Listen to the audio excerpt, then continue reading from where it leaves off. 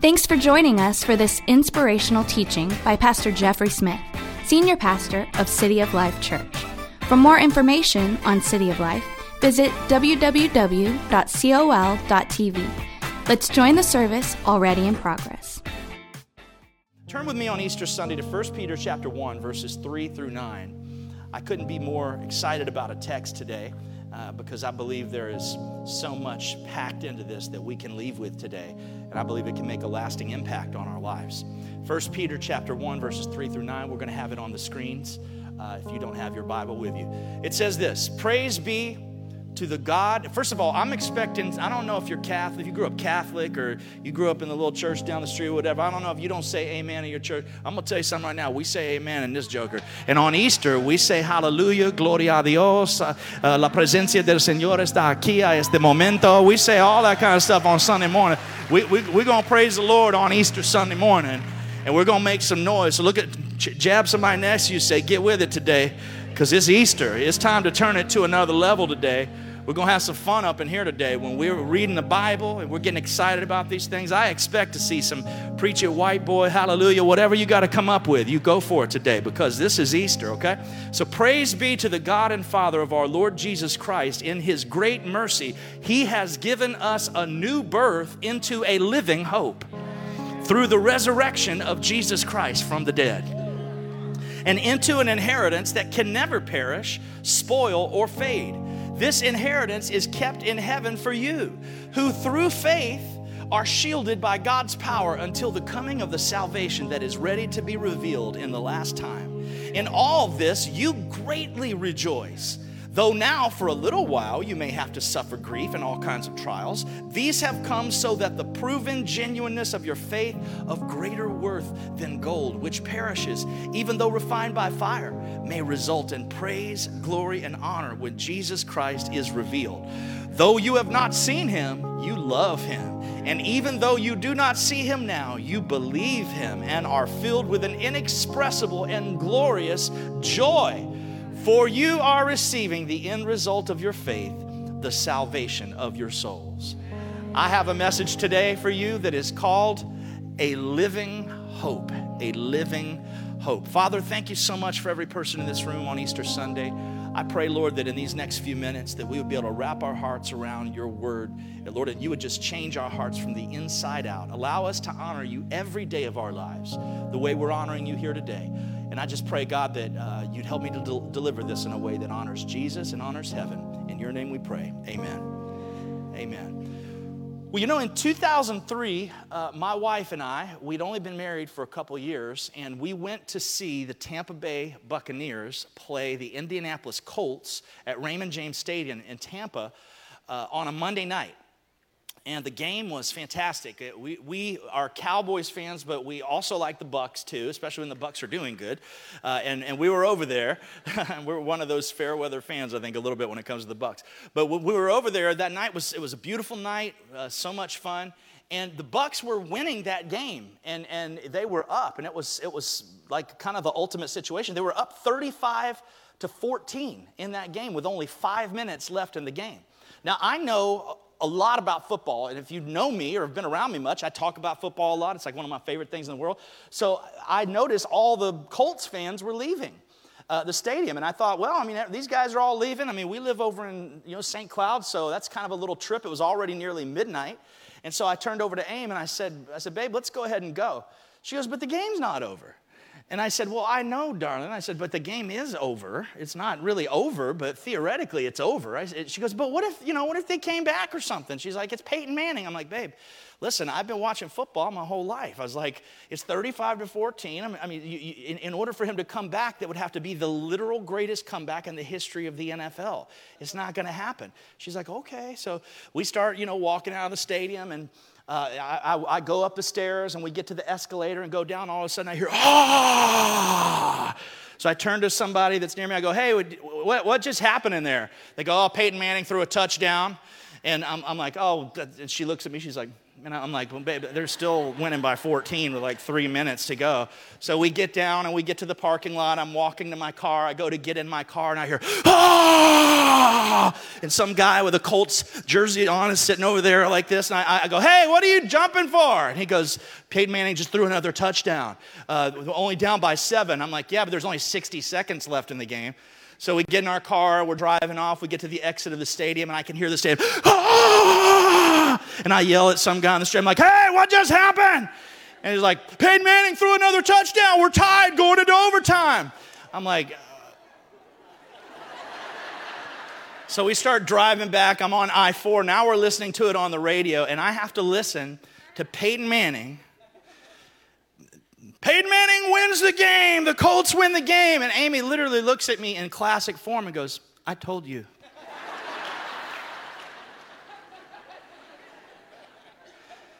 I thought it was interesting in this moment of my life as I'm watching these Colts fans dejected, leaving, and then I'm noticing the energy that some of them feel as I'm making my way to the car. And it's interesting how impossible started becoming possible for them.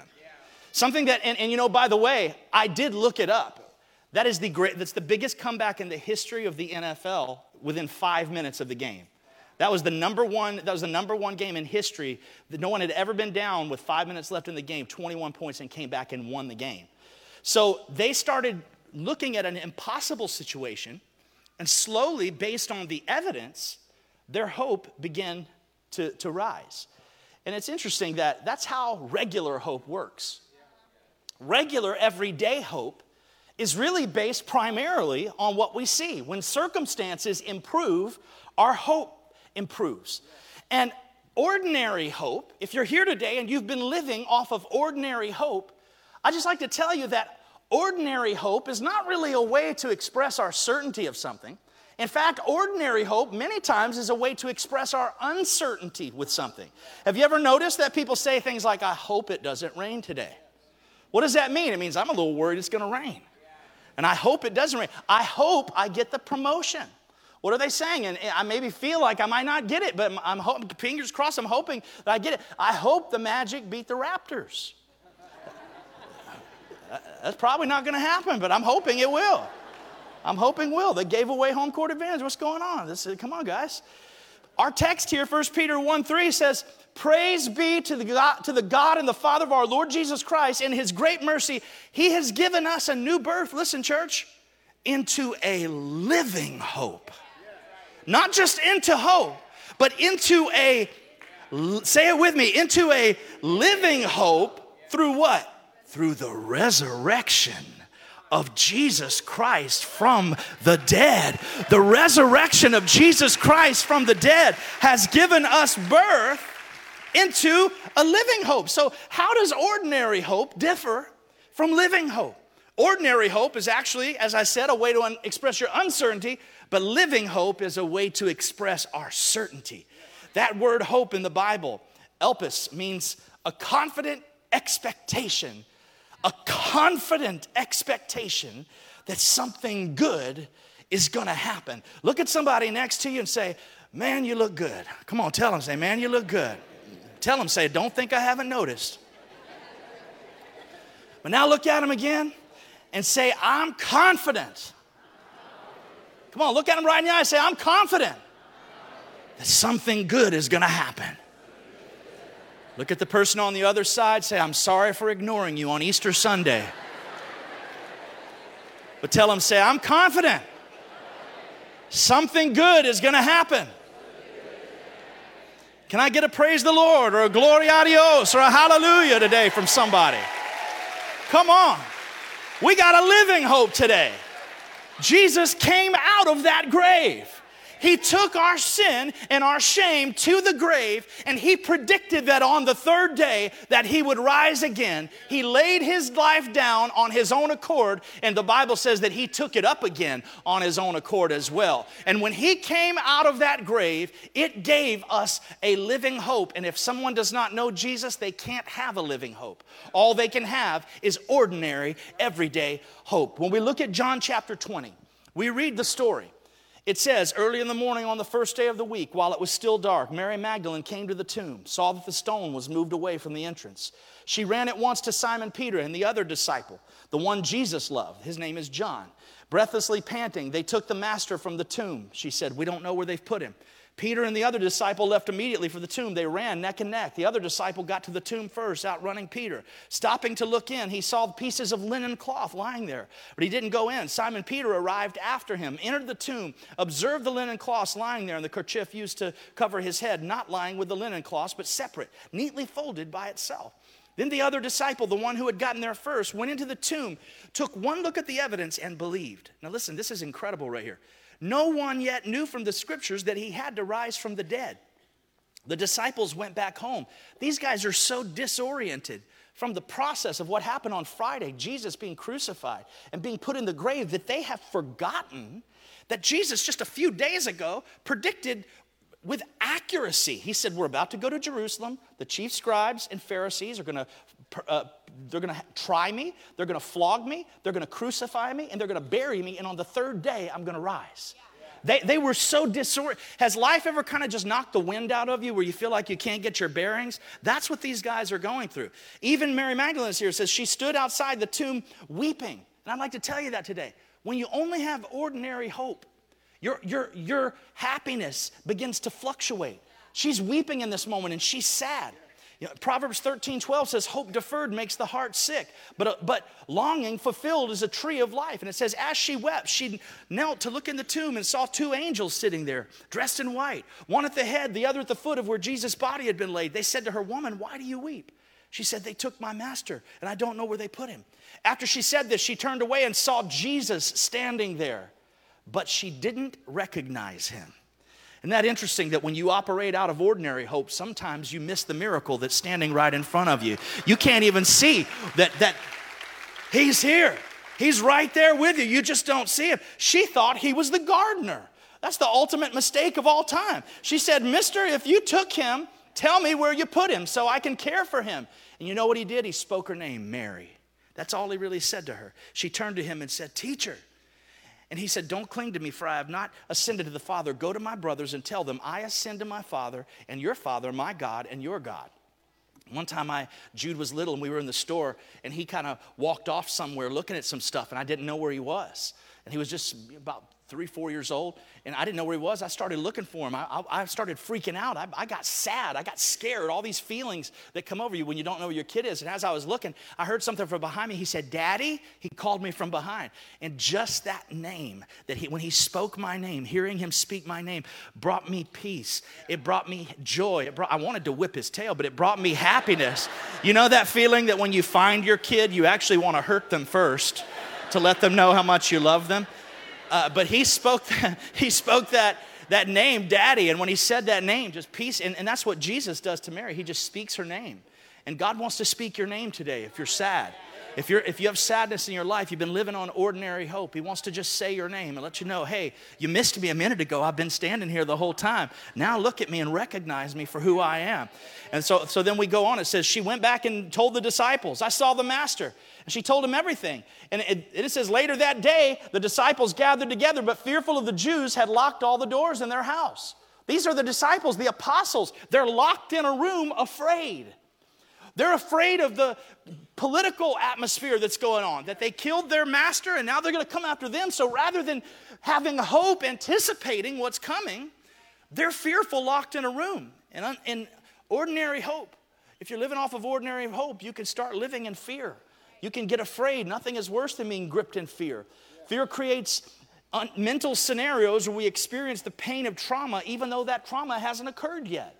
So that's what they're going through. They're in this room fearful, and I love it. Jesus walks in among them and says, peace to you. Can I tell you something? If you've been living off of ordinary hope today, Jesus wants to say peace to you today. He wants you to have peace in your spirit, peace in your heart today. Then he showed him his hands and side, and he said, peace to you. Just as the Father sent me, I sent you. And it says down on in the story, but Thomas, sometimes called the twin, one of the 12, wasn't with them when he came. And the other disciples told him, we saw the master.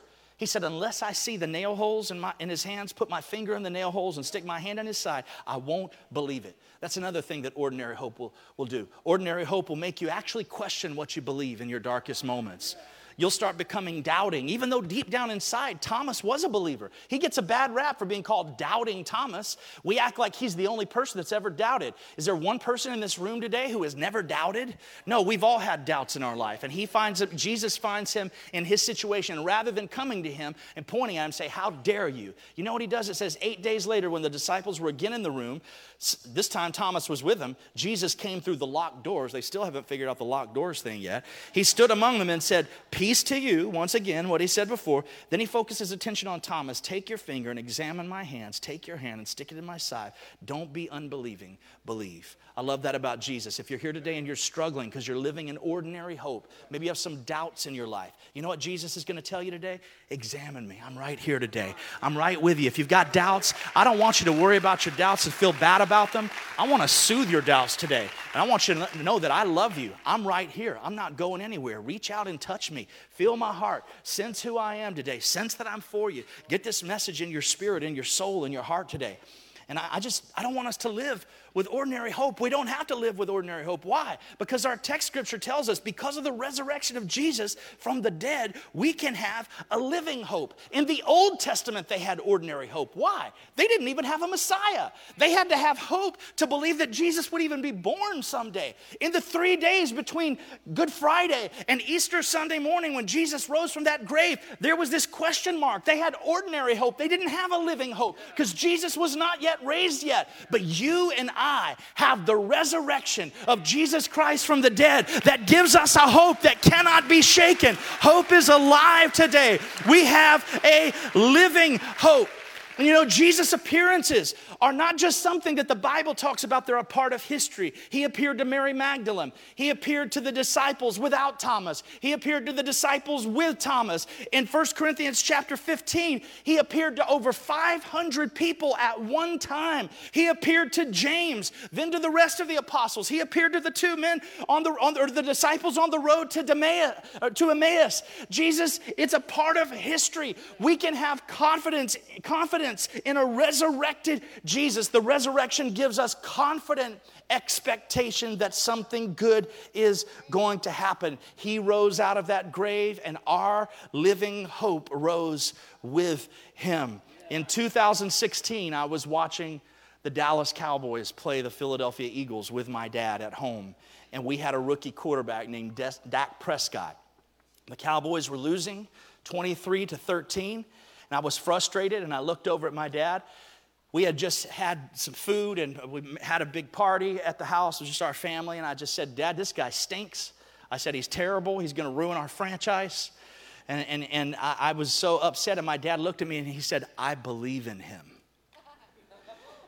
I thought, he believes in him? What does that mean? He believes in him. He's barely even done anything, and he believes in him. And all of a sudden, I said, well, okay, let me just kind of watch what's going on. I mean, we're losing. It's the end of the game. We're down by 10 points. All of a sudden, things start changing a little bit. He drives us down the field, and we kick a field goal. Now we're only down by 7. And then all of a sudden, I looked over at my dad, and my dad winked at me. And then all of a sudden, we get the ball back, and he throws a 22-yard touchdown pass to Dez Bryant. And now the game is tied. And I look over at my dad, and he winks at me. And I'm thinking, he believes in him. I feel like a Dak Prescott atheist right now because I'm not sure if I do. He believes in him because we're in overtime, and I'm complaining, how can this rookie lead us back in overtime? And all of a sudden in overtime, he drives us down the field, and in overtime throws a 5-yard touchdown pass to Jason Witten. I went crazy. I looked over at my dad, and he winks at me once more. And he said, I told you.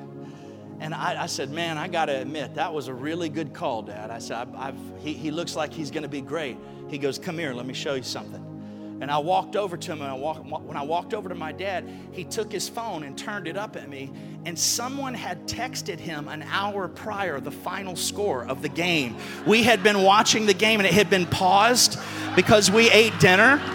The game had been paused on DirecTV. And when I was frustrated, and he looked over at me and said, I believe in him. You said, I believe in him to me. He said, I believe in him. He knew I was worried every time something went wrong.